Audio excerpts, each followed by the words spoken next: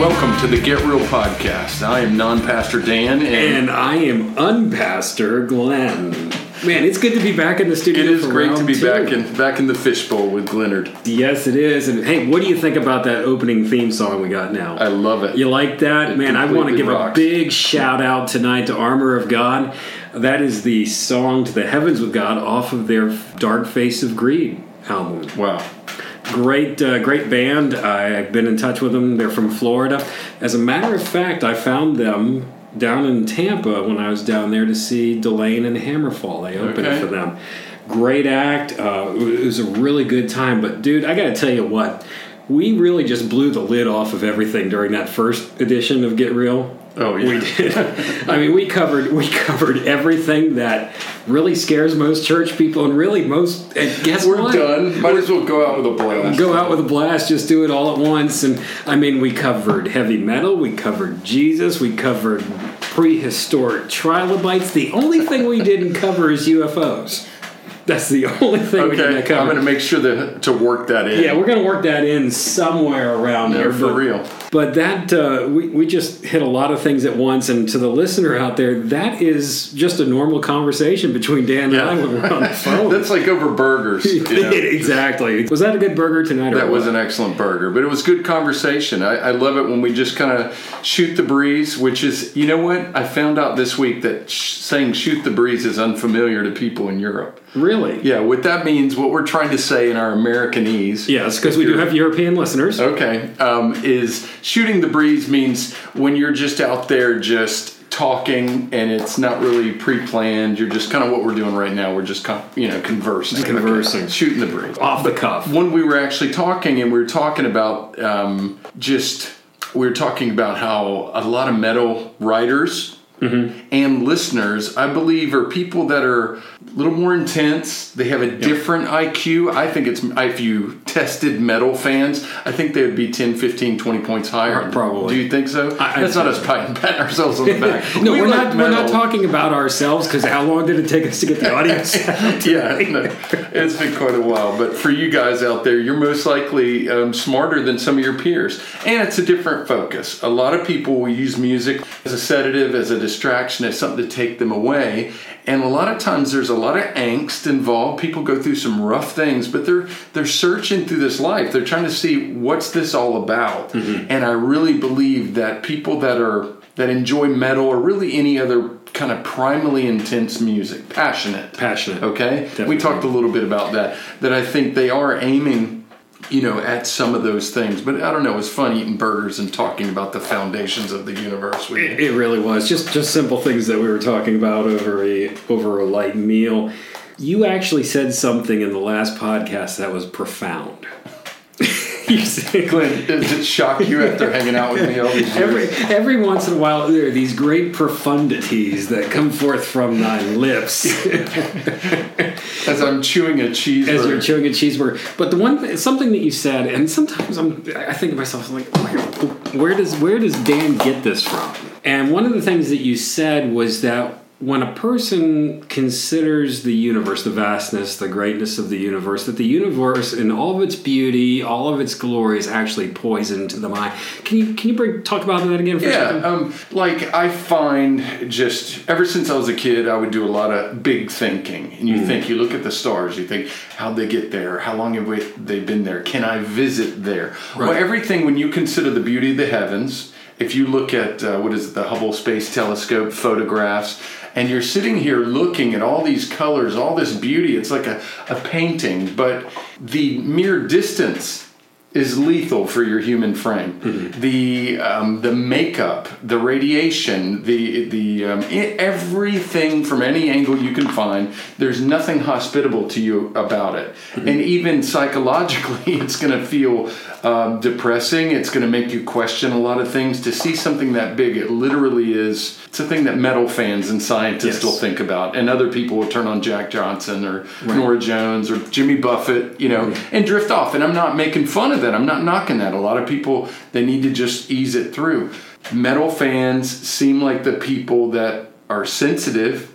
They're intelligent, but they want to deal with the questions of why. And that's kind of some of that. When I look at it, I'd think, all of that would kill me, and it does things psychologically as well. That's what I was talking about. After you had said that, over the past couple of weeks, I've been thinking about what we talked about on the last podcast, and I came across two things. I came across a secular example of what you were talking about, and I also came across a perfect example from Scripture. I'd like to talk about that for a minute. Yeah. 1926, there was an author by the name of H.P. Lovecraft. He wrote The Call of Cthulhu. Now, the reason why I started looking into this, of course, Metallica has The Call of Cthulhu, and there's a lot of Cthulhu references in heavy metal. So I was like, what is this Cthulhu thing that...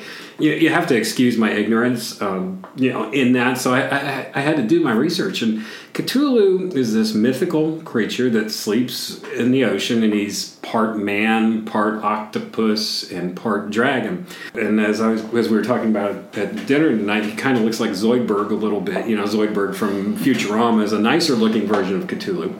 But this thing that he wrote in 1926... the first chapter, it's a short story. He writes this, and this is from the first paragraph, and this is The Horror in Clay. Now it's time for Literary Times with Unpastor Glenn.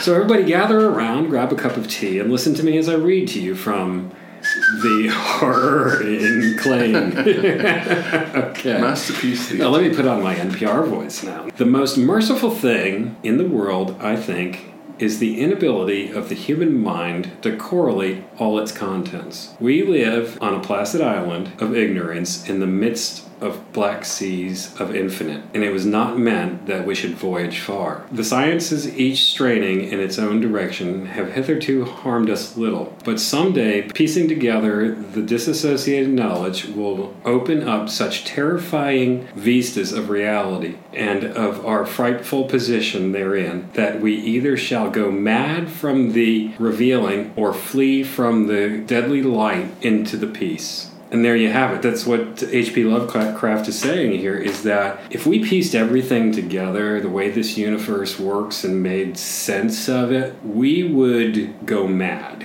So then I took a look into Scripture, and there was an account that came to my mind, because there was a man who was actually commanded by the Lord to take a look at the universe, and that was Abram. Now, Abram became Abraham. He was given a new name. But in Genesis 15:5, it says, "And he brought him forth abroad, and said, Look now toward heaven, and tell the stars, if thou be able to number them. And he said unto him, So shall thy seed be." A lot of people just are glazing over this. It's like God brought Abraham out and said, hey, take a look at the stars, and this is going to be the number of descendants you have. But this verse is a whole lot deeper that you got to read between the lines on it. Actually, it takes revelation to see what's going on here, is that God brought Abraham, or Abram at the time, to a point of revelation where he said, okay, take a look at these stars. Try to count them. Now, Dan, have you ever tried to stand outside and count the stars?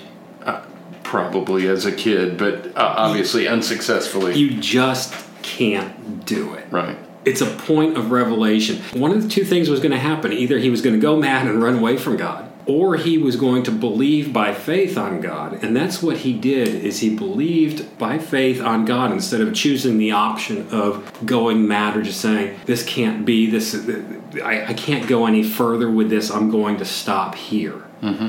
And this is where Abram became righteous, is by that faith in God. So all this universe that's around us that drives people mad, they've not gone towards faith, but they've gone towards madness. Or, like we were talking about before, they may not want to look. Right. It costs you something. There's an angst, there's a pain, like what we were talking about. The people that can deal with the intensity of heavy metal are going to be people that often are going to ask these questions. Think about it, Glenn. Abram, as a polytheistic man. He was. Okay. They were looking around. It was kind of a casual extension of day-to-day sensuality, pleasure, pain. You're plowing the field, you're harvesting, you're taking care of sheep, where they would worship objects, animals, stones. And they were just like, oh, if we tap that stone or kill a sheep over there, we do these things, not in the symbolic sacrifices of Scripture, but I'm referring to just some pagan thing. Usually they just wanted to make sure their crops were going to be okay, or their family the storm wouldn't get them while, they wanted protection. It was just these basic things. They just wanted life. But that plaguing question that he had, that as God began to draw him through that poison, through that, wow, this is overwhelming. You mean I can't think about this wooden oxen or some stupid idol. I have to consider looking and chancing going mad because I cannot accomplish this task that God asked me to do. And that is in that zone. If anything, because you and I talked about it, it's not all about heavy metal, but you and I are both fans of heavy metal. But we see that, wow, there is this place where those heavy duty questions that are not comfortable, they're not normal, and it's as abnormal in behavior as it would be somebody giving some primal growl that they really mean, not just performance, but they're releasing something. And when you look at these things, I bet he wept and groaned and howled and was moved upon this, and he was greatly persecuted. Think about it. He was. It was so big with him that he was certainly persecuted because he was ruffling he was messing up everybody else's Katy Perry and Jack Johnson, Nora Jones. They're just trying to chill out. They don't want to deal with these deeper things, and I think that's why a lot of people don't understand. If people turn towards looking through a Gothic lens of things, and they're being sobered by looking at these intense questions, that they can get a bit obsessed with the finality of things. But that's a fascinating revelation. And you bring it up. I have a total respect for the Gothic metal culture, and I understand it. Because what do you think? What does it represent to you? Death surrounds all of us. Yeah, it does, and it's the ignorant in mind, and the ones that don't want to deal with death, that they don't live in reality, which I think is a natural defense mechanism. It's a natural defense mechanism, and there's a sensitivity in that culture that I've realized, especially in the goth metal culture, towards there is a finality towards life. There is an end. Death surrounds us. And if you think about it, what we do every day is we try to defeat death. That's why you took a shower this morning. I hope you took a shower this morning. Did you take a shower this morning? I'm just trying to wait. But the odor that comes from us, that's the smell of decay, body odor. We diet a certain way so we don't get sick, and we're fighting sickness. It's just all around us. That cheeseburger. But death is all around us. It is. Even laughing about the cheeseburger, It's morbid, but it's reality, and it's what we have to deal with. So what's the difference between those that are unscathed by such questions or seem to successfully avoid them? You meet people every day that just and the others. Are some people more sensitive, perhaps have a keener perspective, or we would both agree in that there is a spirit, the spirit, that would move upon different people and be able to I'd say it's drawing both. I believe that God, as a matter of fact, I've got a shirt on that says worth right now. And that's because I believe that everybody that God has created has worth. And He's knit special things and special sensitivities into everybody. And then the Spirit, it's up to the Spirit to move upon that. So I think that's a powerful concept. Yeah, I think it's both. They have a special sensitivity to it. And that's why they're just more aware of it. You're aware of more things that I'm aware of. I'm aware of different things that you're not aware of. And that's how we function as human beings. None of us, only God Himself has the ability to comprehend and see everything. But we need each other to help to be able to comprehend. And that's the wonderful thing about art, especially when you look at the different subgenres of metal, especially the goth metal, because there's an expression through that of art, of reality, of death, of pain, of sorrow. And they're expressing that, and they're actually mentally healthier than the people that keep it all bottled up all the time. Yeah. But that helps us cope and deal with the issues that we have to deal with. My introductory to goth metal came as I was recovering from the brain tumor. And for me, that helped me deal and grapple with the fact that I was almost dead. Yeah. Because you really, in a situation like that, and that's where that appreciation really came in there for that.